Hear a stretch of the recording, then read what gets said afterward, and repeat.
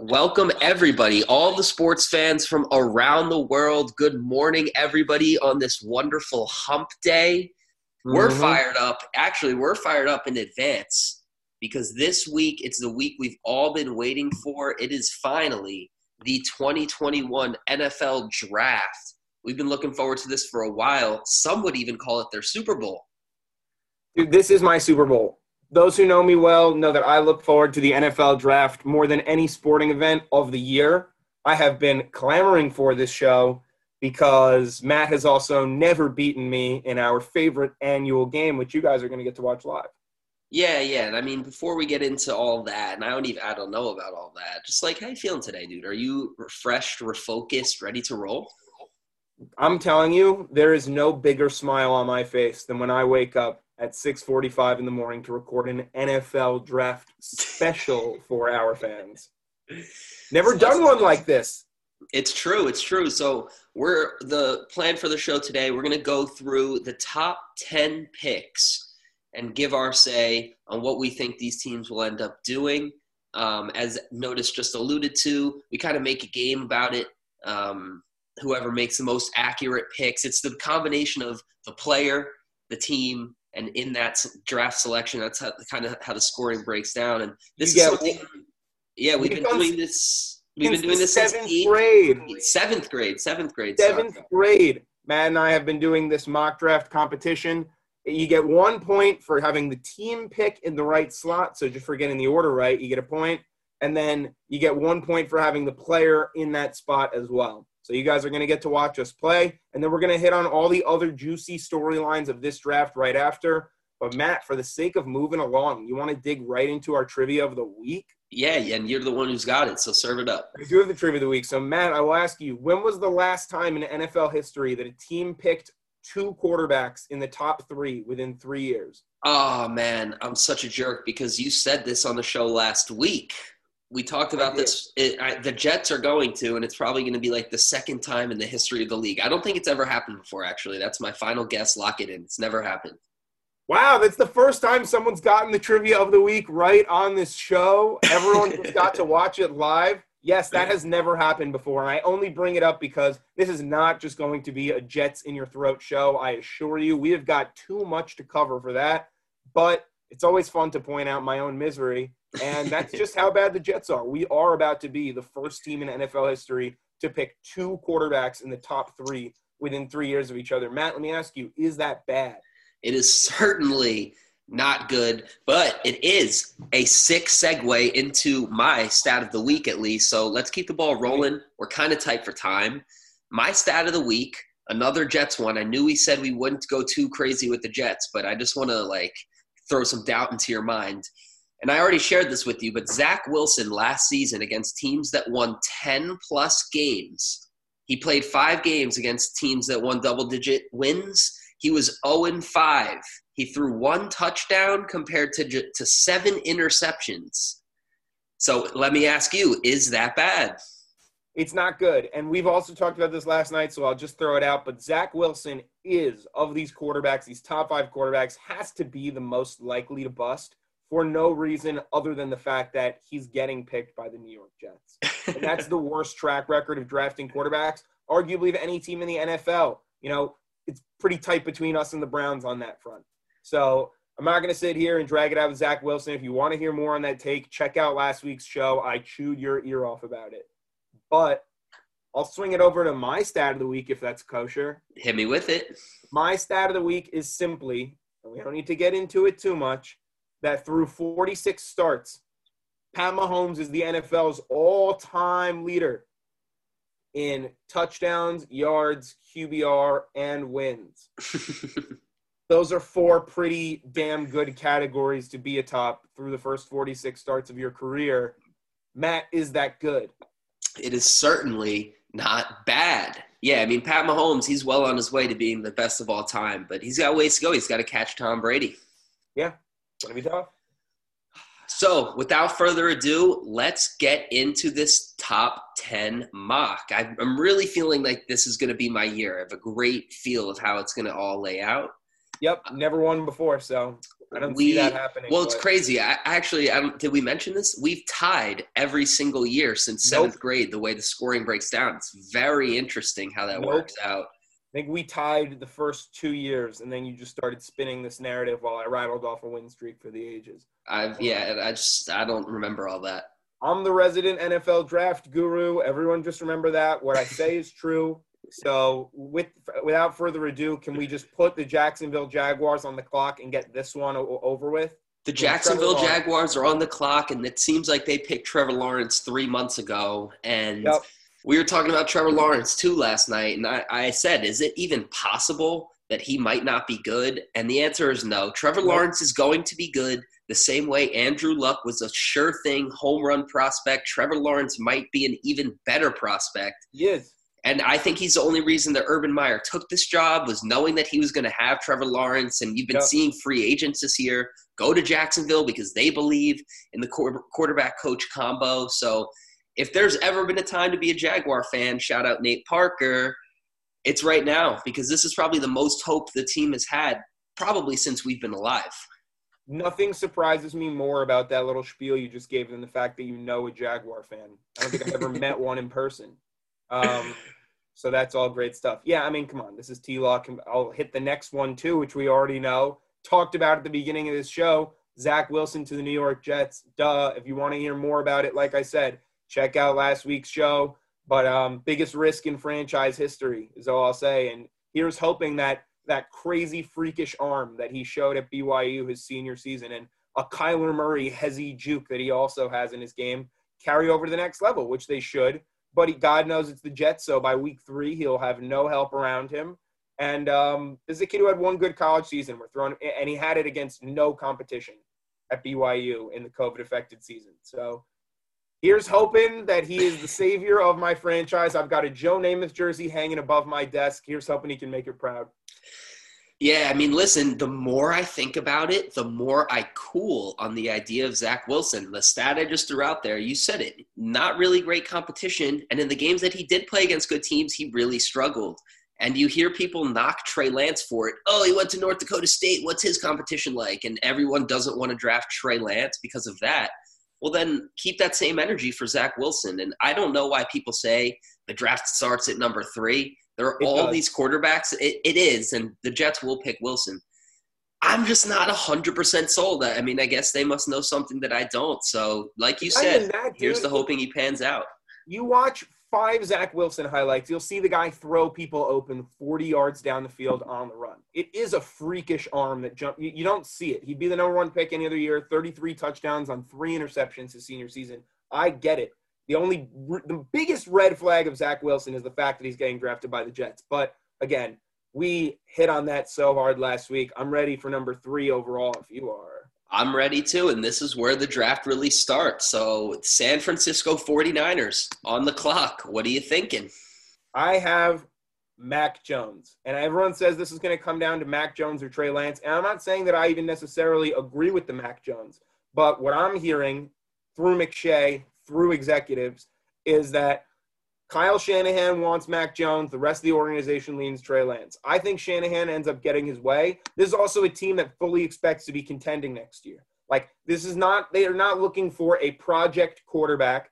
They are not looking for someone they're going to have to develop for a few years. I think they want a guy who's going to come right in and play a Kyle Shanahan system that thrived with immobile quarterbacks like Kirk Cousins and Matt Ryan. And Mac Jones, I think, is the safe option. And I think it's the option they're going to go with. And for that reason, it makes sense. Again, could you have gotten him later in the draft? I don't know. People also think that Carolina wouldn't have traded for Sam Darnold if San Francisco hadn't traded up to 3 because Mac Jones was their guy at number 8. So I'm not going to say I dislike it. I also just want to throw out there that if you're San Francisco, you fully are still doing everything you can to trade Jimmy Garoppolo. I'm not sure if you heard what Kyle Shanahan said the other day, but they asked him if Jimmy G is going to be on the team this Sunday after the draft, and he was like, I don't know if anyone in the world is going to be alive on Sunday, all right? All right, I bet that someone in the world is alive on Sunday, but if we're comparing like those odds to Jimmy G not being on the team, I think they're holding out thinking that someone like New England's going to throw them a bone with a 2nd or 3rd rounder. Yes, and I agree with everything you said. I've heard those same things, that the organization is kind of split where Shanahan wants Mac and the front office isn't necessarily sold. Just a couple notes here. The 49ers, when you're picking a quarterback, I think so much of a quarterback's success depends on the situation they're drafted into. And when you look at what the 49ers have going for them, it is an unbelievable situation for any quarterback. If I was a quarterback, this is the team I'd want to go to. You have a great offensive head coach in Shanahan. Your offensive line, it's good. You get Trent Williams back just to help it. You're looking at your weapons, George Kittle, Deebo Samuel, Brandon Ayuk. These are very good weapons in an explosive offense. And like you just alluded to, a top 5 defense that was ravaged by injuries last year. Their entire defensive line ended up missing the season because they had to play a couple games on that MetLife turf. They're going to get guys like Nick Bosa back. I think they feel like their defense is elite. And I feel like they think they're kind of a quarterback away, which imagine being Jimmy Garoppolo right now, where last season you get traded, you get paid to be the guy there. Unfortunately, you get injured. It's not quite the season you want. And now your head coach is up at press conferences saying, yeah, I could probably make this work with about 4 or 5 different guys, all of which who have 0 NFL experience. Like, don't worry about Jimmy Garoppolo. If I'm Jimmy G, I'm looking around like, what the hell? Like, what happened here? And like you said, I think he is going to get traded. And I do think it's going to be to New England specifically, but there's no way Jimmy G ends up with the Niners. I think Shanahan looks at Mac Jones. He sees a guy. If you watch the college tape, his number one thing was anticipating throws, making those reads early and throwing guys open. I think that's exactly what Shanahan likes and will be able to scheme up and take advantage of. So I think it's a good fit in Mac Jones. Another guy who's not going to screw the pooch, and that's what he's trying to get in Mac Jones.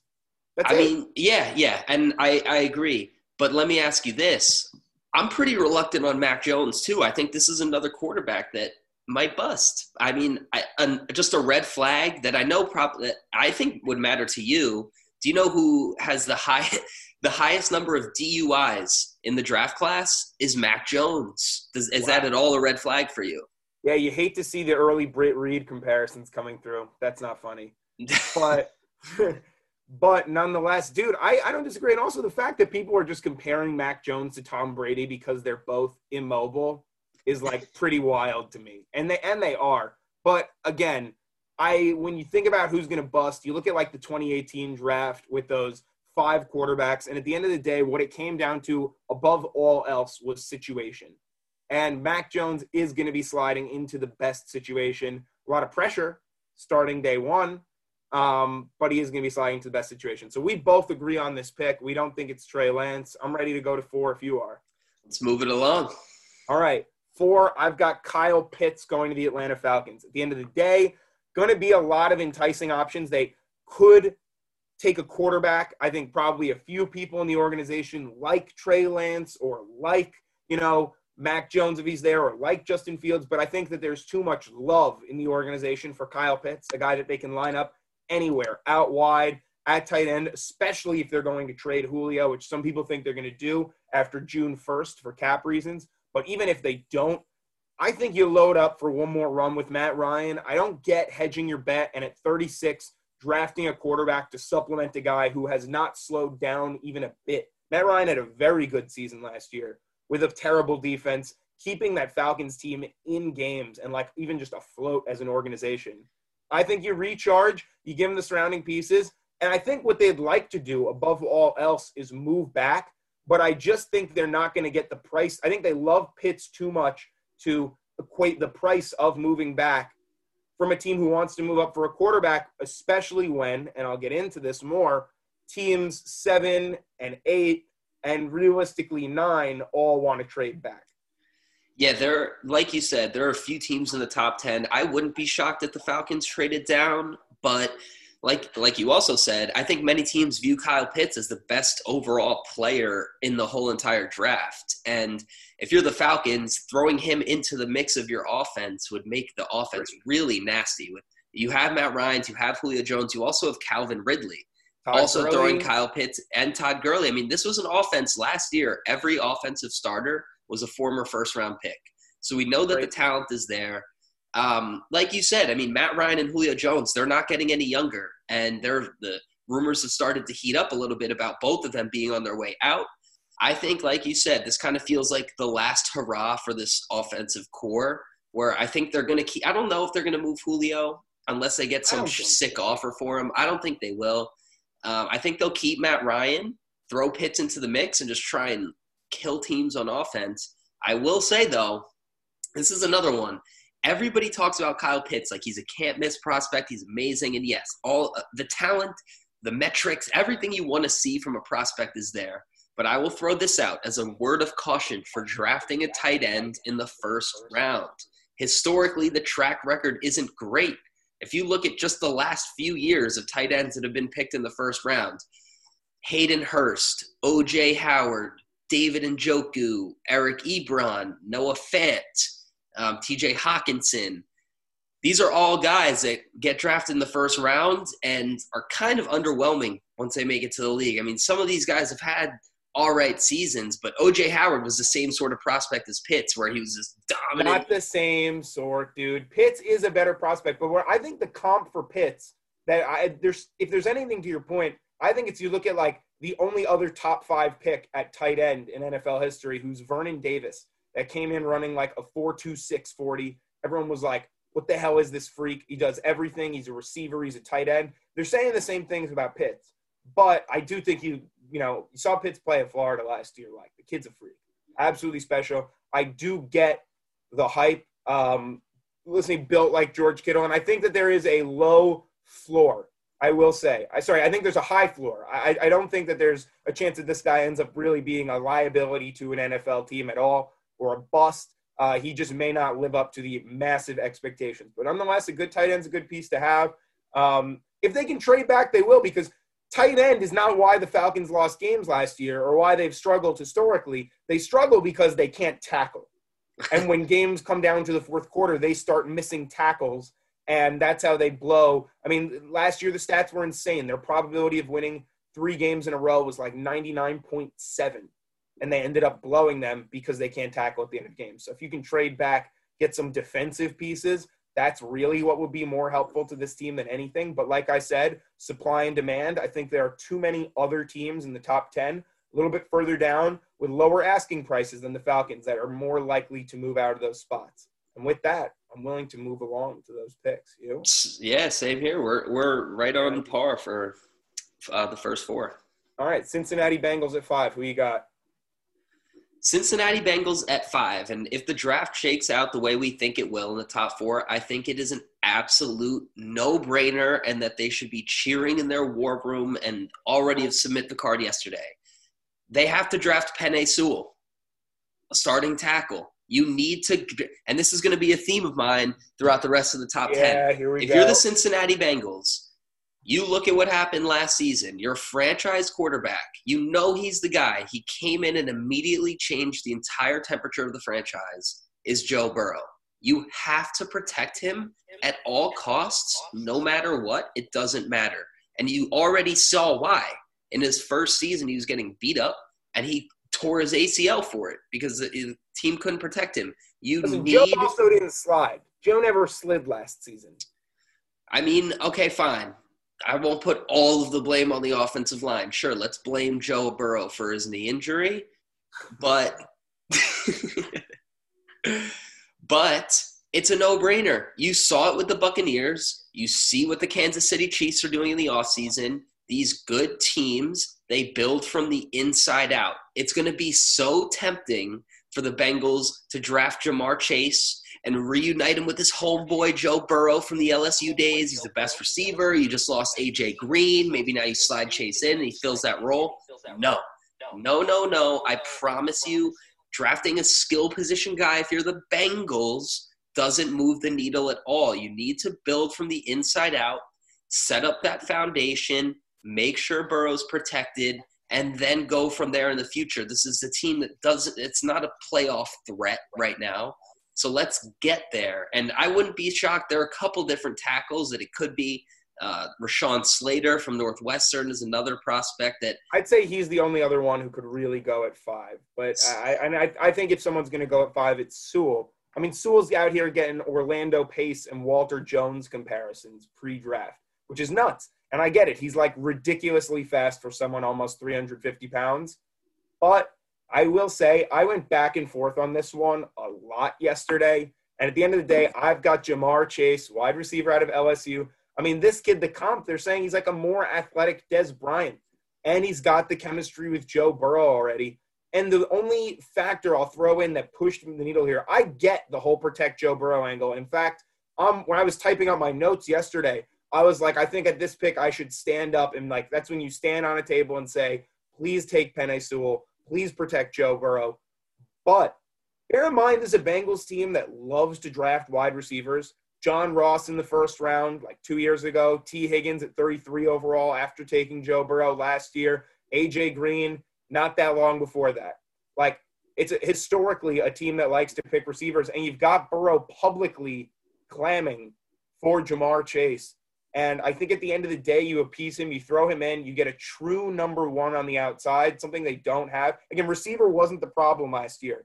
But I do think also this is really going to come down to what they think they can get in the second round also, like where they like the drop-off most at O-line or receiver. But at the end of the day, I do lean Ja'Marr Chase with this pick. It's the sexier pick. It's the hotter pick. It's the one that'll get their fans more excited. And I do want to just jump on the table, though, and say that everyone who's out here, and I heard Field Yates, who, by the way, never listened to Field Yates for your pre-draft coverage. The guy knows nothing. You are getting better insight here. I saw him say that Penei Sewell is just not the kind of guy who can change your offense in year one and by virtue of being a lineman. And that's something that Ja'Marr Chase can do by virtue of being a receiver. And I'm like, L-O freaking L. Tell that to the Dallas Cowboys the year they drafted Zach Martin. Tell that to the Indianapolis Colts the year they drafted Quentin Nelson. And I'll be over here cracking up. But I do think they'll take Ja'Marr Chase at the end of the day. But it's between those two players, I really will say. I agree that it is between those two guys. And it's just like you said, drafting Chase would be the sexier pick. It is a pick that the fans would no doubt be more excited about. And it is also the pick that no doubt helps the team less. Like, you don't need skill position guys. You have Tyler Boyd. You drafted T. Higgins. You have receivers already on the team that are very good. You need to help Joe Burrow. This offensive line is terrible. Joe Mixon gets injured every single season, and I wonder why. Help yourself. Like, just help yourself. It's crazy. The formula for winning in the NFL starts with the offensive line. And if you want to overlook it, you're just going to end up shooting yourself in the foot. The Colts are a great example. They drafted Quentin Nelson in the top 6, I think, and got a lot of heat for it because how could you draft a guard in the top 6? He's totally changed their entire offense because he's been the best one in the league. So I think Sewell's the right pick. I'm just leaning Chase because I think that's what they'll do. Right. And I think that might be the biggest difference in how we score in this event is I'm trying to help them. That's out here playing GM. The Bengals don't come to me for the answers, unfortunately, but I wish they did. I could help them win games.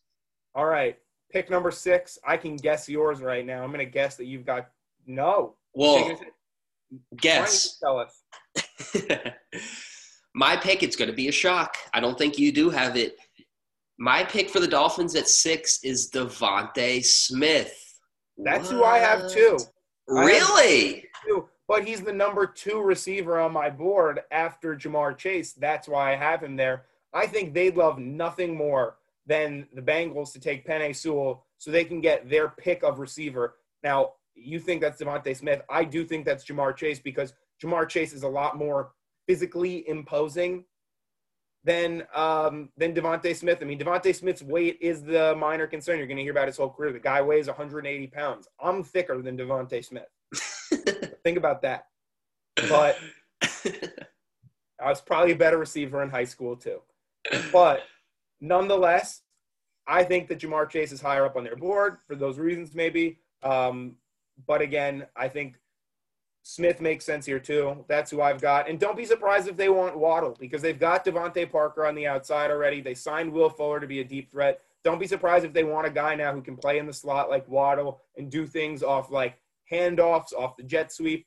But at the end of the day, if I'm the Dolphins, I'm taking a guy who I think can work the whole field, and that's Devonta Smith. Listen, I also think that Chase is the consensus number 1 receiver on probably everybody's draft boards everywhere. The reason I kind of got cute with this one and have Smith to Miami specifically, I think the thinking in Miami right now is, what does Tua need? We're going to get him whatever he wants. Tua, tell us, let us know. We're going to get you whatever you need. Which is so funny because he's not that good. I know, and I think that's kind of why they need to cater to him so hard, is because he really, I don't know. There's still a lot left out there for him. But there was a lot to be desired last season. We'll put it that way. Exactly. So 2 points I have here for DeVonta Smith. One, I read a report that the Dolphins actually are downgrading prospects who sat out in 2020. That's unfortunately Jamar Chase and also kind of Jalen Waddle. I mean, he didn't sit, but he was injured, so he didn't play. That kind of only leaves DeVonta Smith, which brings me to part two. Tua, back at Alabama, was playing with DeVonta Smith. Right. So it's kind of that same synergy that you love so much with Chase and Burrow. They have that same chemistry already. Yeah. It's crazy. We're talking about, in my mock draft here, we're reuniting the two best quarterback receiver duos from the 2019 college football season in the NFL. Yeah, and I mean, let's not forget the season that DeVonta Smith just had. I mean, yes, the weight concerns, the size concerns, they're there and they're valid. Out. The Heisman winning receiver. That happens once in a blue moon. He balled out. Heisman winning receiver. I mean, like, that's pretty crazy. Sounds and like he did it in the SEC. So, how about them apples? Yeah, we both got Smith. We both got DeVonta Smith here at 6. Okay, so number 7, Detroit Lions. This is where I have Penei Sewell falling. And if you're the Detroit Lions, I think you're doing jumping jacks in the war room if Penei Sewell's there. That said, I do think this is where the serious trade back talk starts. Why? Because if you're the Detroit Lions, you need everything. You need literally every position on the field. Yeah, including quarterback. They're not going to draft a quarterback, but Jared Goff ain't great. So they have 2 first-rounders in the next draft. They have 2 first-rounders in the draft after. I think they might want to just Oklahoma City Thunder it and just stockpile them. Someone might be jonesing for Trey Lance. You've got Carolina sitting at 8, throwing smoke screens that they're willing to take Trey Lance. Maybe this is where Denver gets nervous and is like, we'll swap first-rounders and I'll give you one next year to go up to 7 and take Trey Lance. Or Washington football team is another candidate to move up and go get Trey Lance. I don't think New England will do that. We'll get more into that later. But long story short, I think the Lions are looking to trade back. They need literally everything. So more picks, the merrier. But if they're going to sit here at 7, they're just going to take the best player on the board. And with Jamar Chase and DeVonta Smith gone, that's Penei Sewell. Again, also, their receivers right now are Rashad Perryman and Tyrell Williams. So they're praying, I think, that DeVonta Smith or Jamar Chase are there.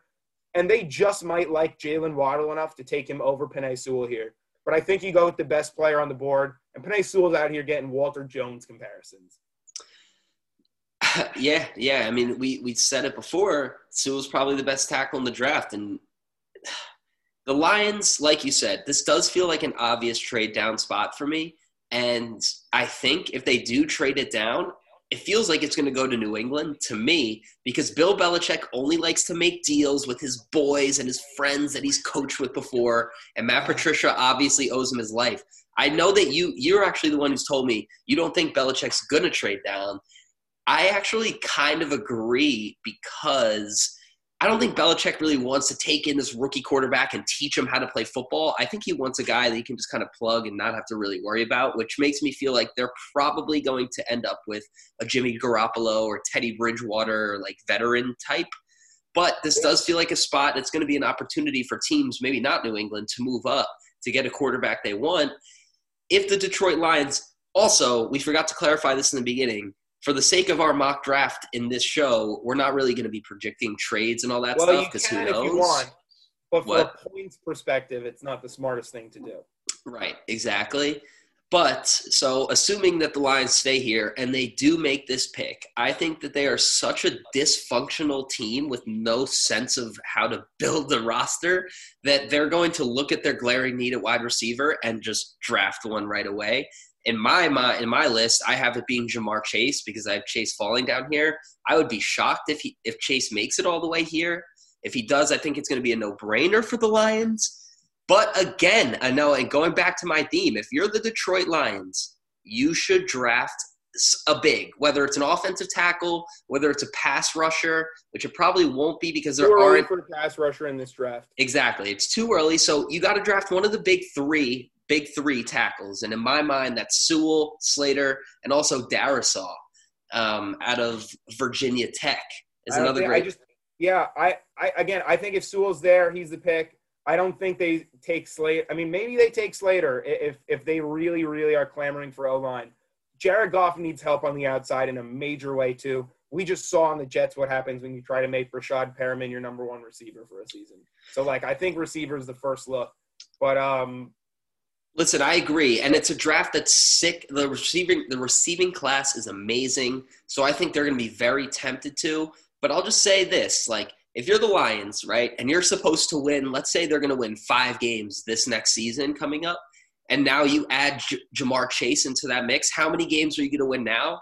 Probably 5. I don't think it moves the needle literally at all. Like you said, they have so many needs all around the roster, and they have so many picks for the future. Why not start building your foundation from the inside out? The skill position guys are the dude. Cherries on top of the Sundays. They are not what you actually need. You need your offensive linemen. You need to win in the trenches. And the Lions probably aren't even going to care. Dude, I love this angle. I actually love this angle. You're winning me over as you talk about how, what could the Detroit Lions do in the immediate future to actually get somewhat competent? They had a good O-line. That matters more than a strong receiver on the outside, everything else combined. So I'm so with you there. I'm wondering, is now a good time to do a quick deep dive on the teams that might move up and the teams that might move back? I mean, sure. I mean, what's teams? There are a whole bunch of teams that come to my mind. What do you have in mind specifically? So real quick, I just think it's worth addressing the fact that you've got still 4 teams outside of this top 3 that need a quarterback for next season. And those are Chicago, the Washington football team, the Denver Broncos, and the New England Patriots. I don't think the New England Patriots are going to end up moving up because I don't think trading up for a quarterback is in Bill Belichick's DNA. I think if someone's sitting there at 15 that he likes, he'll take him. But I think he's going to go for value at the end of the day before he sacrifices next year's first rounder. I'm pretty sure he still thinks he can win with Cam Newton. Whether or not he can, or again, then the alternative now that I need to throw out is that, sure, we've got all these amazing quarterbacks in this year's draft, but you also have Teddy Bridgewater, who's going to get traded for pennies, actual pennies. They told him, just find a team. We'll make it happen. So Teddy Bridgewater might get moved for a 4th or 5th round pick. And if you're Bill Belichick, that's a pretty safe alternative to moving up, giving up several first rounders to get a quarterback. That's for any of these. Denver, Washington, Chicago, Teddy Bridgewater makes sense. Again, then we also know that San Francisco thinks they're going to move Jimmy G. So depending on their price tag, that's another guy we obviously know that Belichick has a loving history with. He wanted to get rid of Tom Brady at the peak of Brady's play so he could start Jimmy Garoppolo. I just want to put out that these options are all on the table for these teams, and that 7 through 8 here, I think the Lions pick at 7 and the Panthers pick at 8 is where you're going to be hearing a lot of trade-up stuff, especially with the Broncos sitting at 9 and needing a quarterback. So I just wanted to interject that. Yes, and a lot of these teams, thinking about it, it is very interesting. You've actually kind of swung me about the Patriots and their quarterback pick. I don't think they move up. Like you said, I think you hit it on the head. The Broncos, I'm looking around at this draft class, and it doesn't feel like there's a John Elway-esque quarterback that will make them want to draft one. This is the first year Elway is not picking. Right. Oh, yeah, you're right. This is the first year Elway is not picking the quarterback. You got Vic Fangio as the head coach. I think he'd like to go defensive. We'll get into this more when we get to the Broncos pick. But they, by all stretches, need a quarterback. And you wonder if they can get, John Lynch, Niners-esque bluffed into moving up ahead of Carolina, who, smokescreen central. The fact that they're saying they might draft a quarterback. They just moved picks 2, 4, and 6 for Sam Darnold. So you're telling me that they're going to get rid of more than half their draft to have 2 quarterbacks next season. I think that's ludicrous. Yes, and again, we'll touch on that later. Just I wanted to get through the rest of those teams. Yeah. The Bears, The Bears, it's super interesting because anybody that you could ask would probably tell you the Bears need a starting quarterback. But the Bears probably think they just went out and got their starting quarterback in free agency with Andy Dalton. Oh, So my crazy. vomit. So, but you have Andy Dalton. You also had just traded for Nick Foles. So you got to wonder, are they going to pick yet another quarterback? And a point that you brought up yesterday, are they going to draft another quarterback if the coaching staff feels like they're just going to get fired at the end of the season and they're going to have to start over from square one next year? It's really interesting. I don't know. I don't know if the Bears are itching to take a quarterback. I mean, I wouldn't be shocked if they traded up for a good one, because how could you possibly feel comfortable about Andy Dalton being the long-term guy? Yeah. But I wouldn't be shocked if they didn't pick a quarterback either for those reasons I just mentioned. Another team that's kind of in that same boat a little, the Washington with Patrick Fitzryan. I think they're more likely to move up. I think they're more likely to. I mean, obviously, you're not viewing Ryan Fitzpatrick as your long-term solution at quarterback. So I'd assume that they're going to keep one eye to the future. It's also a great situation. And poor Ryan Fitzpatrick, man, if they draft a quarterback to bring in to sit behind him, and then he gets to play his first 4 games and he throws 10 touchdowns but 5 interceptions, and then they bench him even though they're 3-0. Like again, yeah, literally just like repeating last year. This poor guy, like, give him his chance. But that's his role in the league at this point. I don't feel bad for Fitz on that front. Like, he's got to know that no team is going to view him as a long-run solution, and no team that's actually trying to contend is going to view him as, like, their guy to contend with. I think Washington football team is the most likely to move up, especially for Trey Lance, because, well, one, with Trey Lance specifically and Justin Fields, you've got Ron Rivera's history of coaching mobile quarterbacks. This is the guy who coached Cam Newton when he won MVP, and now he's running the show in Washington. And then secondly, you factor in the fact that the Washington football team has a silly good defense with Chase Young, led by Chase Young. And then you also get the fact they bring in Curtis Samuel in the offseason. They've got Terry McLaurin on the outside. They love their weapons. They're really thinking that they're a quarterback away, the fact that they rode Taylor Henke to a playoff spot last year. So if they're sitting there thinking we can bring in Trey Lance, let him sit behind Ryan Fitzpatrick, like, I think that's a perfect situation. If you're for a team that can move up from, they're currently sitting at 19, and if they want to move up to 8 or 7 to trade with these Detroit Lions or with the Carolina Panthers, which is how we got on this, not even digression, I think that makes a lot of sense. And on what you said about Chicago, what I'm hearing through other people's insiders is that Chicago doesn't have the green light to draft a quarterback because this might be the last year of the regime, which is just funny. This Bears team is like so definition of stuck in the middle. The fact that they traded for Khalil Mack, shipped everything to become a win now, quote unquote, team. And then you throw in the fact that Andy Dalton is their quarterback for next season as of now. And he's a guy who did nothing to prove that he's a starter in Dallas last year and everything to prove he isn't. So I don't know what they're thinking, but I agree. I think this is like a last year for Matt Nagy to prove himself, and they're not going to give him the chips to really do it. But I don't see Chicago moving up to take a quarterback. Long way of saying that. I see Washington football team as someone that could do it. New England, no. And Denver, only if they get absolutely poker-faced. I agreed. And we can touch on the Panthers right now. They're kind of next on the clock here at 8. All right. For me, sitting at number 8, if the Panthers stay here, I have them taking Jalen Waddle right now. You have DJ Moore and Robbie Anderson's contracts both ending next year. And realistically, you're only going to be able to pay to keep one of those guys. I think they are doubling down on Sam. And the fact that they haven't granted Sam Darnold his 5th-year extension yet is, to me, purely to drum up hype that they might take a quarterback and try to coax someone into moving into their spot by saying, like, I don't know, we really like Trey Lance. That's why we haven't signed Sam. So I think that if Jalen Waddle's there and they like him and they want to bring him in as a complimentary piece, I mean, even just what they could do then in the running game with Jalen Waddle next to Chris McCaffrey, and people sleep on the fact Sam Darnold's got some legs too. A lot of interesting stuff they could do there, or they go big. And to your point, Matt, this is another team that would really benefit from taking Rashawn Slater if he's there, or if Penei Sewell's there, they're doing jumping jacks. But offensive line would go a long way for this team. And I'm glad you queued it up because that's my pick, Rashawn Slater. If you're the Panthers, you have to pick a left tackle. Right now, you do not have one. You don't. Sorry. And your team, you just brought in Sam Darnold. Agreed. If you hear the Panthers are drafting a quarterback, it is an absolute lie. Whoever's telling you is lying straight to your face. They didn't just trade away draft capital and all this stuff to bring in Sam Darnold just to let him walk out the door.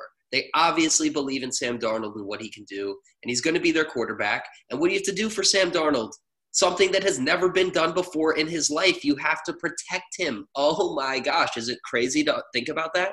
You have to protect Sam Darnold. And on top of that, you just said it. You said Chris McCaffrey. Do you think anyone in his life has ever called him Chris? I call him Chris all the time. I didn't know he was a friend of the show like that. So, yeah, you're Chris McCaffrey. He's everything that you want to do on offense. You want to hand him the ball and you want to throw it to him 200, 300 times in a season. You have to make sure he's going to be upright too. You want to give him a place to run. You want to look at Zeke Elliott a few years ago when he came into that loaded Cowboys offensive line. It changes everything. It changes the whole temperament of your entire offense. And like you said, yes, their receivers will be free agents next year. That's next year, and we'll deal with that then.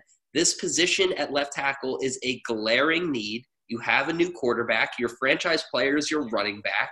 Let's try and make life easy for them, please. You have a top 3 tackle sitting here in the top 10. Do it. And Slater specifically, he's a unique tackle. He can play any spot on the line. He can play guard. He can play center. You can move him all around. He's great. I think, again, it feels like if the Panthers are here and Slater or Sewell, one of these guys is available, it should be a no-brainer, and they should do it.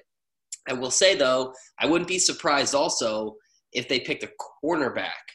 There are a couple good cornerbacks like Patrick Surtain and J.C. Horn, and these are the top guys, and they're going to be sitting there probably at 8-2. And the Panthers, especially in their division where you got Mike Evans and Chris Godwin and Julio Jones and Mike Thomas and all these sick receivers, you need to defend them. And the Panthers currently don't have anyone. But again, if you're the Panthers, we are clearly in a rebuilding phase here. Let's do it from the inside out. Oh, my God, just pick an offensive line, please, for me.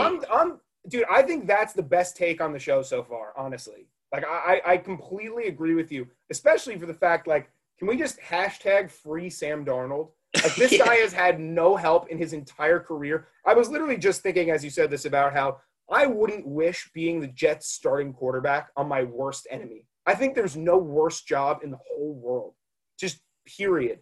So I agree. You're Carolina. Let's double down. Let's give this kid an actual chance to do something, and you fortify Christian McCaffrey at the same time. And it makes sense. And for this year, there is no rush to bring in the receivers when you have Robbie and DJ Moore still. But again, those guys' 2 contracts ending. If they like Jalen Waddle and think there are a lot of creative things they can do with him offensively, you know, Joe Brady is running the offense, and he's a creative guy. Joe Brady's a fan of the show. Matt Rule, a former college coach, also at Baylor, does a lot of creative stuff on offense. Wouldn't be surprised if they look Jalen Waddle. But again, this is a team that is for sure looking to trade back. And that's where all their smoke screens are coming from. So don't be surprised if Denver gets bluffed into coming into 8 or Washington football team moves up into 8. Yes, and I think they're actually – there's news that they're trying to draft a quarterback. No. I think they're actually trying to trade a quarterback. I mean, they have Teddy Bridgewater on the team. Right, he's going to get dealt. They're looking to move Teddy for pennies. All right, I think we're good on Panthers. You want to go to 9 now? Move it along to a team we brought up earlier, can really get into now, the Denver Broncos. And it's a really interesting spot for them. They definitely need a quarterback, or do they? Because I don't think that they just drafted Drew Lock. They spent a high draft pick on Drew Lock like 2 seasons ago. A second-round pick 2 seasons ago. I have them taking Trey Lance here.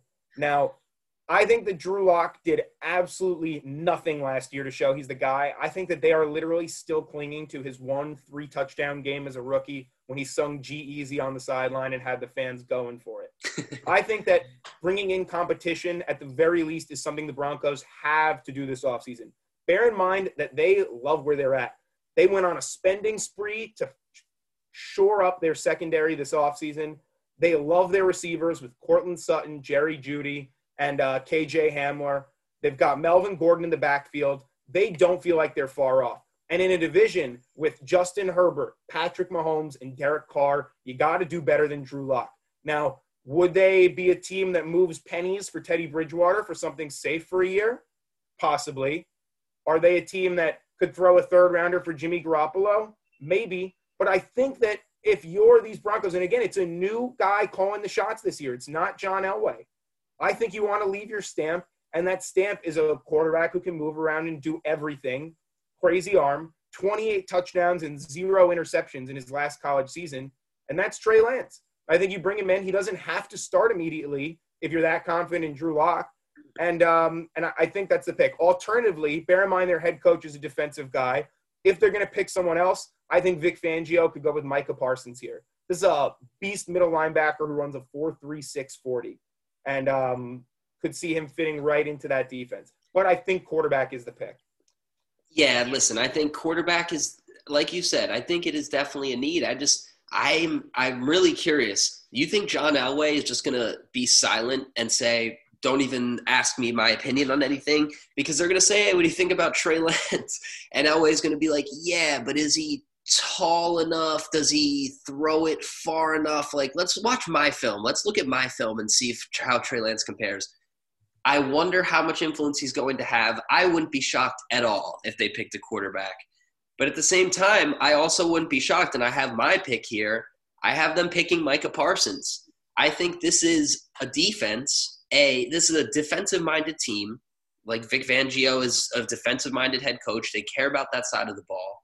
Von Miller is probably on his last year in Denver. He's probably on his way out. This is a good front. The defensive line is good, especially with Von Miller still in the mix. But the linebackers are certainly at best. Yeah. And Micah Parsons seems like he's the best inside linebacker of this draft class. Like you said, he's ran a sub 4.4 40. That's crazy. He's clearly a big and fast enough athlete to cover elite tight ends in the league. And like you said, when you look around this division, that's a huge factor because you've guys like Travis Kelce and Darren Waller. So I think the Broncos are looking around. I think they feel like they are set on offense. I think if you look back to last year, certainly Drew Lock ain't it though. He's not. Drew Lock was terrible last season. But in his defense, and listen again, I'm with you. Drew Lock would not be my quarterback, but if you're the Broncos, maybe you're sitting there like, hey, well, he did have COVID. All these other guys got COVID. They never really had a chance. They didn't have the preseason. Like, who knows? And I know it's all, what excuses are, right? Stepping stones on the pathway to failure. This is a classic Matt Pekovsky question. So, look, I mean, you can make a million different excuses for Drew Lock. I just wonder how much weight the Broncos put into that, because if they are buying their own excuses, they're going to say, hey, we got all these weapons for him. Let's give him a full season and a real chance here, and let's shore up the defense, which we really care about on the other side of the ball. In the meantime, maybe make the team that much better.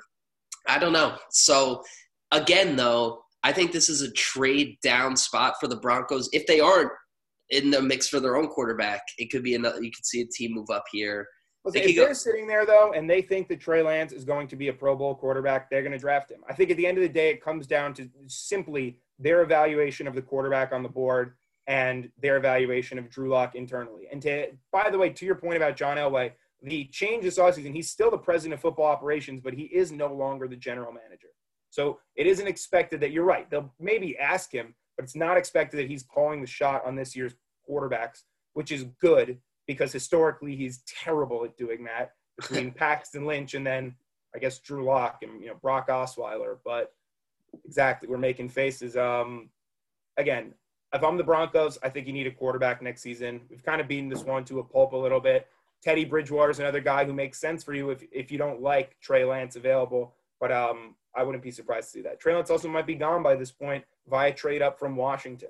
And, yeah, like you said, if they do trade for a veteran type like Teddy Bridgewater, then it gives them more flexibility in the top 10 to address another position of need. I would say that might be more ideal for their timeline, because it allows them to just light a fire under Drew Lock's ass and see what the competition does to him. Might be better for their timeline. But if you're ready to move on from Drew Lock and you're convinced, the same way the Jets are ready to move on from Sam Darnold, whether or not they thought he was going to be a good or had the talent, but their internal valuation of Zach Wilson was like, we can't miss this guy. It depends how they feel about Trey Lance or Justin Fields, who I don't think is going to be the pick here. But agreed. Should we hit 10?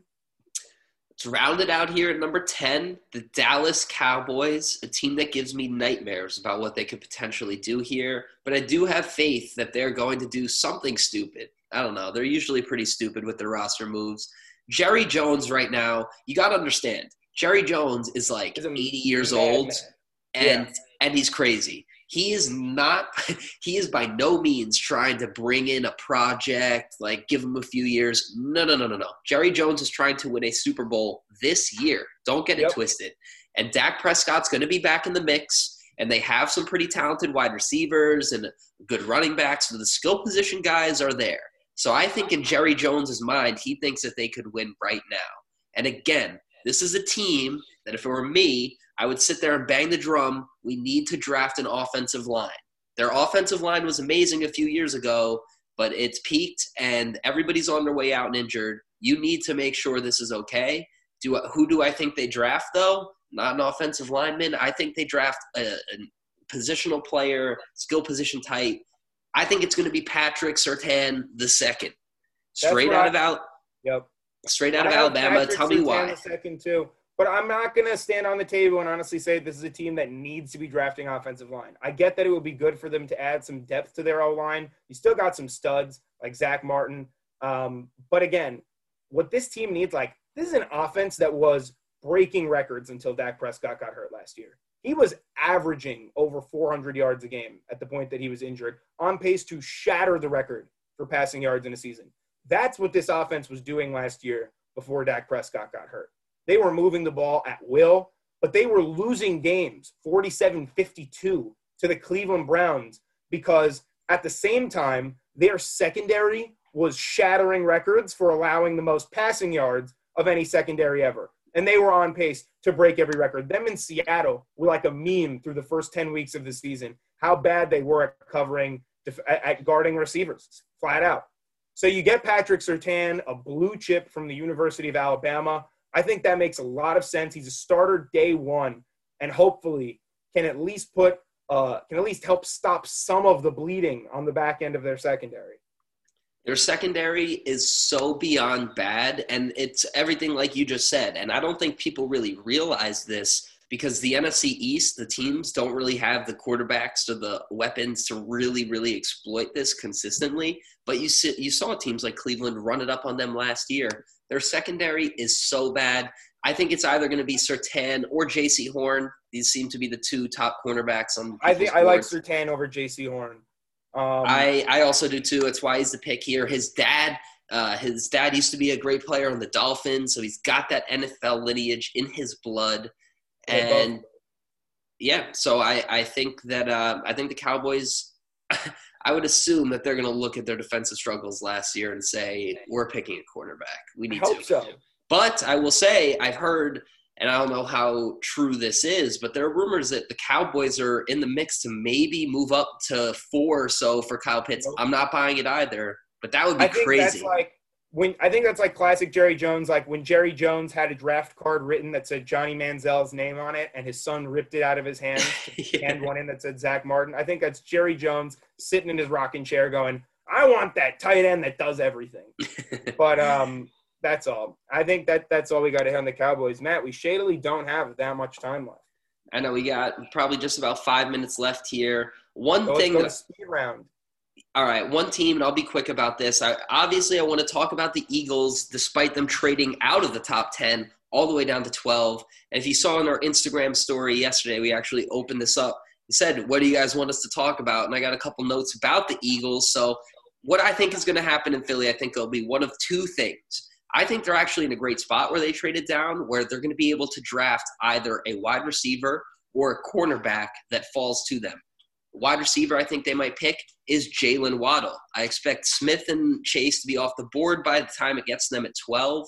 And I think Waddle's a really, really interesting prospect a lot of people are high on. Jalen Hurts. That's a big if. I think if he's there, they're doing jumping jacks. Otherwise, they might look to take J.C. Horn or a corner that's there. Exactly, and that's what I was going to say too. Jalen Hurts was asked which of his former Alabama teammates will be the best pro, and he said Jalen Waddle. And I think that speaks volumes in an Alabama wide receiver room that's had 4 top 15 picks in the last 2 seasons. All right, can I just go with another rapid take here? Yeah. Rapid take, like I said, I don't think the Pats are going to trade up for a quarterback. In addition, I do just want to say we've heard so much about the big 5 quarterbacks this year that are going to go in the first round. Do not sleep on the other quarterbacks that can be moved, the other quarterbacks moves that can be made, whether it be Bridgewater or Garoppolo, but more specifically, the day 2 quarterbacks here. We're hearing reports that Pittsburgh has Kyle Trask ranked ahead of 2 of the big 5 quarterback prospects on their board. Kyle Trask had an amazing season at Florida. I'm not going to stand at the table and tell you he's going to be an amazing NFL quarterback, but he is a slept-on prospect. Kellen Mond is a guy who's getting a lot of traction out of Texas A&M, who could go on day 2 to the New Orleans Saints or somewhere else where he can step in, wait a year, and then make a big impact. This is a guy who did nothing wrong in the last 3 years as a starter at Texas A&M in the SEC, so don't sleep on that. People like Davis Mills too, but forget Davis Mills. The guy started 1 year at Stanford. We're not going to sit here and tell you that he needs to be a second-round pick, but most people haven't projected as such. So a long-winded way of saying you're going to hear so much about these 5 quarterbacks at the top of the draft, but don't be surprised that a lot, basically, of people moved at this draft are going to be starting next season other than those guys. Absolutely. So that's all I got for the draft here. I got a couple shout-outs. Sure. Just wanted to throw in real quick. Couple guys I've been meaning to shout out. Corey Altman, big fan, always around. Got to shout him out. I always forget to, so shout out Corey. Shout out Noah Casson. Forgot to last week. He's always in the mix early on the Instagram lives. Always love when people are commenting, so shout out Noah. And my real shout out, sports related. It's got last night. Yankee history was made, not actually, but Aaron Boone finally grew a pair of balls and benched Gary Sanchez for Kyle Higashioka. Sanchez, he's a fan favorite, it seems, although he's terrible at the sport, and I think he's on his way out of the New York Yankees. I think Higashioka is going to become the full-time catcher. Garrett Cole already prefers pitching to him, and I think it's a done deal for Gary, unfortunately. Yeah, I mean, I don't know anything about baseball. I'm not going to pretend to, but I'll take your word on all of it. Yeah. All right, you got any shout-outs for us? Yeah, I'll shout out real quick. It's like an anti-shout-out. The fact that all of a sudden you got Floyd Mayweather is now going to fight Logan Paul. That was announced this morning. I would just love Floyd to pick on someone his own size one of these days. Instead of just only fighting people that don't box historically, like Conor McGregor, and now taking on a YouTube star, I would just really appreciate if Floyd actually did one fight that he thought wasn't a 100% chance that he was going to win for $2 billion for, an hour of his life to watch him basically run circles around a ring and not actually get hit or hit anybody, but win on points. So that's my rant on boxing. Floyd Mayweather annoys the hell out of me, and I am not excited to see him watch Logan Paul. In fact, you know what? I don't even think I'm going to watch. Really? You're not even going to watch? Nah. I can think of better ways to spend $100. Well, listen, if you're spending $100 and not streaming it through the interweb, then that's on you. But I'll also say, Floyd Mayweather, he's 50-0. He's fought 50 times. Can't find any of those fights that are good enough for you. No. Fun fact also, his daughter is a murderer. If any fans want to Google that story. His daughter murdered a person. Her husband's baby mama, she had a child with NBA Youngboy, who then had a child with someone else. I think he's had 8 children with 8 different women. I think that's a stat at like 23 years old, and she murdered one of them. So Mayweather family has seen better days, and now they've resorted to fighting Logan Paul. Might as well be Kimbo Slice. It's the easiest money grab ever, and if I could get into a ring for 20 minutes and run circles around for $100 million, I would do it too. That said, I wouldn't take $100 million to get in the ring. Would you take $100 million to get in the ring with Floyd Mayweather? If I was Jake Paul and I was capable of, hopefully handling myself, yes. If I was if you are Matt Bukowski. Matt Bukowski, if you put $100 million on the table, I would have to try. and you could knock me out, sure. And hopefully I'd wake up in the next morning with $100 million. Yeah, you might wake up a vegetable. But it's like that scene. You ever see the Entourage movie where Turtle gets in the ring with Ronda Rousey and they're like, try and last 10 seconds and they go ding ding and he goes, how much time? I love it. So yeah, unless you got any more shout outs, I think that's gonna do it for us here. I see a comment come in at the last second, a buzzer beater here from Ross Rubin. Give him a shout. So what up, Ross? Thank you, everybody, as always, for listening. This was a fun one.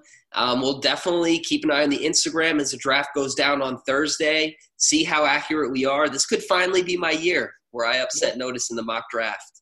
0% chance. So, thanks for listening, everyone. Thank you. We'll be back same time next week, Knuckleheads.